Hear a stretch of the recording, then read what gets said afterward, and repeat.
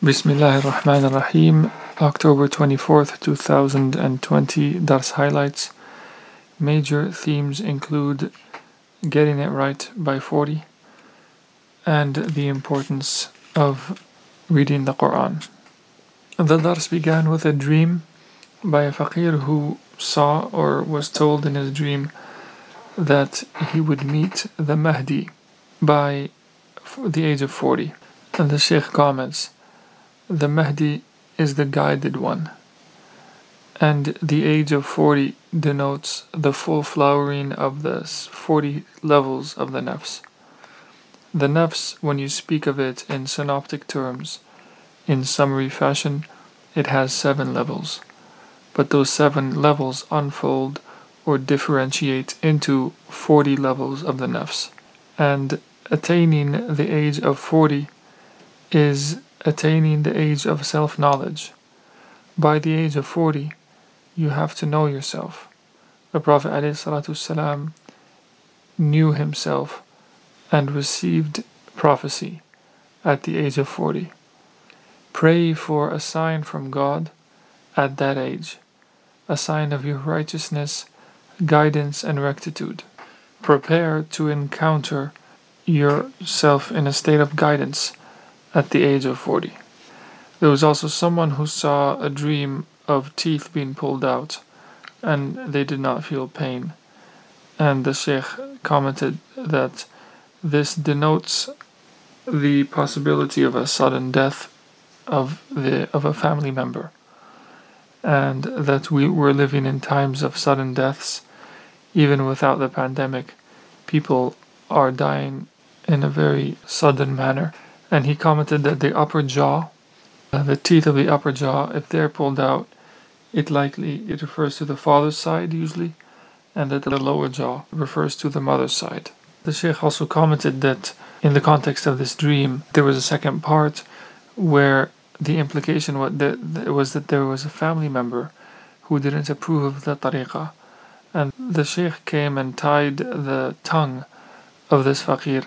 And the Shaykh commented to this faqir, and he said that the best way to invite family members who don't approve of your path to the spiritual path is through your state. Your spiritual state has to be da'wah. And the Shaykh has tied your tongue. He doesn't want you to preach to your family and to invite them in that manner, because it's going to cause further tensions. And the first member of the family that will be drawn to your state of rectitude should be your mother. She's the one who will be first drawn to you if you display rectitude in your deen and in your dunya, because she's the one who's closest to you. You were in her womb for 9 months. And then after that, it's your father. Trust me, I'm a father, I know. The mother knows her children very well, inside out, because of how close the mother is to the children. And the father will listen to the mother, even if the father huffs and puffs at first. Eventually, when the mother inclines towards the spiritual path through the son or the child, then the father follows suit eventually. Then there was a question from the US, a dream in which he saw Surat al-Tawba, and when he woke up, he realized that the least he can do is to just start reading the surah, working on it, practicing it, contemplating it, and reading it. And when he opened the Qur'an that day, he found that Surat al-Tawba was part of the hizb, the daily juz that he was going to read for the day. And he persisted in reading this surah and coming back to its verses over the following 2 months, until last week he had a dream in which he heard the last 2 verses of Surah al-Tawba. لَقَدْ جَاءَكُمْ رَسُولٌ مِّنْ أَنفُسِكُمْ عَزِيزٌ عَلَيْهِ مَا عَنِتُّمْ حَرِيصٌ عَلَيْكُمْ بِالْمُؤْمِنِينَ رَءُوفٌ رَحِيمٌ فَإِن تَوَلَّوْا فَقُلْ حَسْبِيَ اللَّهُ لَا إِلَهَ إِلَّا هُوَ عَلَيْهِ تَوَكَّلْتُ وَهُوَ رَبُّ الْعَرْشِ الْعَظِيمِ. These 2 verses the Shaykh actually recites after the verse of the throne, Ayatul Kursi, after every prayer. And he heard these last 2 verses, and he recited them in his dream with whoever the voice was. The Shaykh comments, "You did well. you drew an understanding from your dream and you applied it in the sensory realm. And the Shaykh was happy that he drew this understanding and that he practiced and focused on Surat al-Tawba for some time. And he said, you were in Surat al-Anfal, Surah number 8 of the Qur'an, and after that is Surat al-Tawba, Surah 9. And you weren't aware of where you were in the Qur'an. And you woke up the next day and you were surprised after the dream of Surat al-Tawba to find that Surat al-Tawba is indeed one of the surahs that you are going to read, and that the first phase of gaining familiarity and intimacy with the Qur'an is first recognizing the major stops, or the way stations and major surahs and subheadings and structure of the Qur'an itself. The Shaykh commented on Surat al-Tawba having no basmala, that it's the only surah of the Qur'an that does not begin with Bismillahir Rahmanir Rahim, and that in the practice of the Prophet ﷺ, he would typically read Surah al-Anfal and then Surah al-Tawba. He would combine the two to the end of Surah al-Tawba, and in a sense the two are joined together in this way. So you begin with the basmala of al-Anfal, the spoils it's called, and you don't finish until you end Surah al-Tawba, and thereby you bring together both surahs under the basmala. And since the Prophet ﷺ typically did that, he encourages the fuqara to do so as well. And the Shaykh emphasized that Surah al-Tawba is a repudiation or an acquittal from polytheism and unbelief, God willing. And Tawbah needs no basmala. Rather, it requires certainty, an active affirmation of the truth. And it requires its reader to divest himself or herself of their own imperfections and vices and sins, and to be among those who turn to God in repentance with regret and with resolve to no longer commit any sin, and with the intention of putting right whatever they had wronged. Raddul Madhalim. The three conditions of true repentance is regret, remorse, and ceasing to sin, no longer sinning, and of course Raddul Madhalim, if one has done any injustice or wrongdoing to someone, that they rectify that and return things to where they belong. And so the Shaykh said that when you see the surah of at-Tawbah in your dream, you should summon the strong intention and resolve to no longer sin, and to return whatever wrong you've wronged back to its place, and to enter into istighfar, seeking God's forgiveness, and not to be lax and relaxed in your life concerning proximity to God, not to be passive about the spiritual path, and to actively seek proximity to the Lord. And when you stumble across Surah al-Tawbah in the Qur'an, or see it in your dream, you're close to repentance, and yet you don't realize it. The dream translates whatever is in your heart. The attachments of your heart to certain things are translated in the world of the dream in different forms. God describes to you what your heart is attached to in the dream, in this nocturnal state of sleeping. And this is one reason why a dream is part of prophethood, or is part of prophecy, because it informs you. Nubuwa is prophecy, or that which gives an information, and so it informs you of your own state. And so your state was one of proximity to Tawbah. When you see Surah al-Tawbah or a verse of the Qur'an, at least this means that your heart is attached to the Qur'an. It's a fragrance or a spiritual breeze of goodness, and it's a positive sign. It means that God wants what is good for you. But when you read the Qur'an, you often read it in a forgetful state. As a heedless person, you pass by the signs and the verses without presence of heart. You're like a donkey carrying scrolls, as the Qur'an describes, reading without knowing what you're actually reciting. And Allah commands us to read and ascend. Iqra wartaqi. It's a journey through the Qur'an horizontally and a vertical ascent through its meanings and verses with a taqa imaniya, a force of iman, of faith, and an ability to absorb intellectually the knowledge from the Qur'an in a manner that's built upon the revealed law, and to ascend thereby in higher and higher degrees through the divine word. And you do this until you read the last surah or the last verse of Surat al-Tawba, لَقَدْ جَاءَكُمْ رَسُولٌ مِّنْ أَنفُسِكُمْ. The goal is to ascend in your recitation of God's word until your breath becomes that of the Prophet ﷺ and yours passes away in his. And this process of passing away or extinction in the Prophet ﷺ, annihilation in the Messenger, begins with Tawbah. It begins with repentance. By entering into this acquittal, bara'a, or into this repudiation of anything that's contrary to repentance. This is the reality of Tawbah, and it leads to annihilation in the Prophet ﷺ. Then the Shaykh gave personal account, and he said, "This is the first surah that I read when I visited my Shaykh, may God have mercy upon him.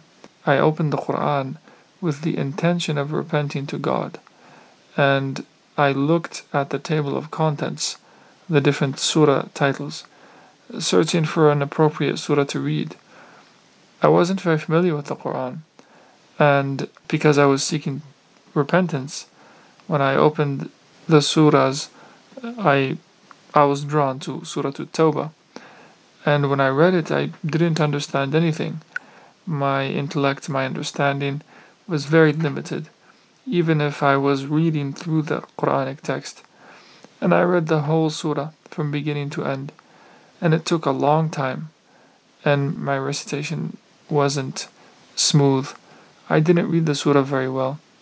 I thought it would be a shorter surah, and I didn't realize it would cover an entire hizb of the Qur'an. Moreover, I couldn't read the Moroccan Kufi script very well. I found it challenging to read through, and it was the first surah that I really read, and through that surah I entered the khalwa with my Shaykh, and I recall reading the surah at-Tawba before the subh prayer, and I prayed subh and then duha, the mid-morning prayer. Then I entered the khalwa. And this surah was a cause for me to enter the khalwa. And it occupies a very high place in my heart, a special place in my heart. And I was shocked. I recall being surprised to notice that there was no basmala at the beginning of Surah al-Tawba. Truth is, we had never noticed it before, and we wondered about the reason for why there was no basmala. Surah al-Tawba is a remarkable surah, and I pray that it is an acquittal for you, or a bara'a, a repudiation from any distance from God, and that you attain God's forgiveness through it. The first verse reads, a repudiation from God and His Messenger to those idolaters with whom you made a treaty. It's an announcement of the annulment of a treaty between the Prophet ﷺ and the idolaters. Bara'a has a sense of being or becoming non-allied or innocent of, or disassociated from something. So may this be your disassociation from all distance and idolatry and unbelief and sin. But in truth, this dream teaches you more than just attaching yourself to one surah, because it's not about focusing on one surah and ignoring others. My heart is attached to the Qur'an, and the Qur'an occupies a place in my heart. I will never abandon it. And that's because of one thing, and I want to tell you about it. After I entered the retreat, the khalwa, I read the Qur'an and I persisted in it every day. But then a period of time came in my life when I was unable to keep up my daily Quranic recitation, my juz, in order to complete the Qur'an every month. And 9 days passed when I wasn't able to keep up my daily reading, I got lazy. I was doing suluk and I read the awrad. I did my litanies, but I skipped that entire juz for 9 days. I would read Surah Yasin and Waqi'ah and Fath and Mulk and Hadid and other surahs that you don't read probably, like Surah al-Dukhan, but I just didn't do my juz. And one day I was invoking and I had this disclosure, I had a tajalli. I was still a murid, and in this disclosure I see a skyscraper and there was an elevator inside it, and it goes up and down to the top floor and back down. And I had a room that I had rented or bought, it was my home, in that skyscraper, and it was beyond the 100th floor. So I had rented this room there, and at first I would access that room through the elevator, and it was a wide elevator. 10 could go inside of it, and the building was very luxurious, beautiful reception, and there were 111 floors in this skyscraper. You had to go through 111 floors to get to the roof, to the top. And I was in the final room, and there was a terrace, and it was a beautiful apartment that I was in. And in this disclosure, I had to go on a trip, I was traveling. So I descended from the 100th floor, where my home was, to the reception, and I took down my bags. But when I got to the reception, I realized that I had forgotten something. So I left my suitcase at the reception with the receptionist, and I went back up to get the other bag. But I forgot the large elevator. I found the large elevator that I go up and down was actually missing. I couldn't find it anymore. And the elevator that I was able to locate was too small and tight. I couldn't fit inside of it. It's as if I had to lose weight or go on a diet in order to fit in. And I struggled repeatedly to enter the elevator, but I couldn't get inside until another person came who was actually going up. He was using the elevators, and he presses the elevator and it takes him to the 20th floor. And so, because there were many elevators, I hopped in with him, and I got off on the 20th floor, whichever floor it was, the 20th or the 11th. But from there, I had to take another elevator to get to my own room on the 100th floor. I get to my room, I take the bag that was missing that I had to take with me on the journey, but I suddenly recalled where I could find the elevator that I usually take to go down. It's as if the elevator had been misplaced. And so I pressed the button and the elevator comes and it's back to its normal condition. And I get inside, and there's a fine looking Muslim with a beard and Muslim clothing on, but he had a yarmulke. And I wondered to myself, why does this beautiful Muslim man have a yarmulke on? And this man began to speak to me in the elevator about religion and how things are degenerating and how Islam is being lost and people are going astray. And as we were going down, when we get to the floor, I felt like it was such a long journey with him, and I just wanted to part ways. I didn't want to spend time with him. I did not enjoy being with him. I didn't like hearing him, and he was admonishing me and telling me about Islam and the deen and everything. So I leave him on the floor and we part ways. And at that point, I hear a voice that says, the one who doesn't finish his Quranic wird, his daily Quranic recitation, is like this person who assumes two different forms, has an outward, partly Muslim appearance, and yet has this yarmulke on, is not fully assimilated into Islam. There's a deficiency in his faith. And from that day on, I never abandoned my daily juz'. And I understood that the 111 floors of the skyscraper are the surahs of the Qur'an. There's actually 111 surahs, not 114. According to Ibn Abbas, the Fatiha, قُلْ أَعُوذُ بِرَبِّ الْفَلَقِ and قُلْ أَعُوذُ بِرَبِّ النَّاسِ, the two mu'awwidhatan, are actually not part of the Qur'an per se. The point is, you can't ascend in Qur'an and journey except with constancy and daily perseverance, and if you abandon it, if you neglect it, then you forget where you came from and where you're going to. And the Qur'an invites you to read it and to ascend through it. We ascend through the 111 surahs, or the 111 floors of the Qur'an. And you can't enter your home or leave it and flow through this smoothly except with constancy. And I recall being so shocked that I couldn't find the elevator, and I recall how challenging it was to try to enter into that elevator that was too small and that kept kicking me out, as if my body needed to shrink. And I recall turning to this other brother for help, who helped me ascend, but only part of the way. When a murid abandons the Qur'an, he understands nothing. He doesn't gain divine knowledge. And at first, you read through the juz', 1/30th of the Qur'an, even without understanding it. You just keep moving through the surahs, journeying through the Qur'an, and back and forth, up and down. And the first thing you begin to recall are the way stations, the stations of the Qur'an. Like in your case where you had entered into Surat al-Tawba, because he's not yet fully familiar with the different stations of the Qur'an. And even if you don't know the entire trajectory or the entire map and layout and journey of the Qur'an, you won't get lost in it once you have familiarity with it. It's impossible to get lost in your own street, in your own neighborhood. And the murid has to force himself or herself to read one juz' per day. That is 2 hizbs, it's 20 pages.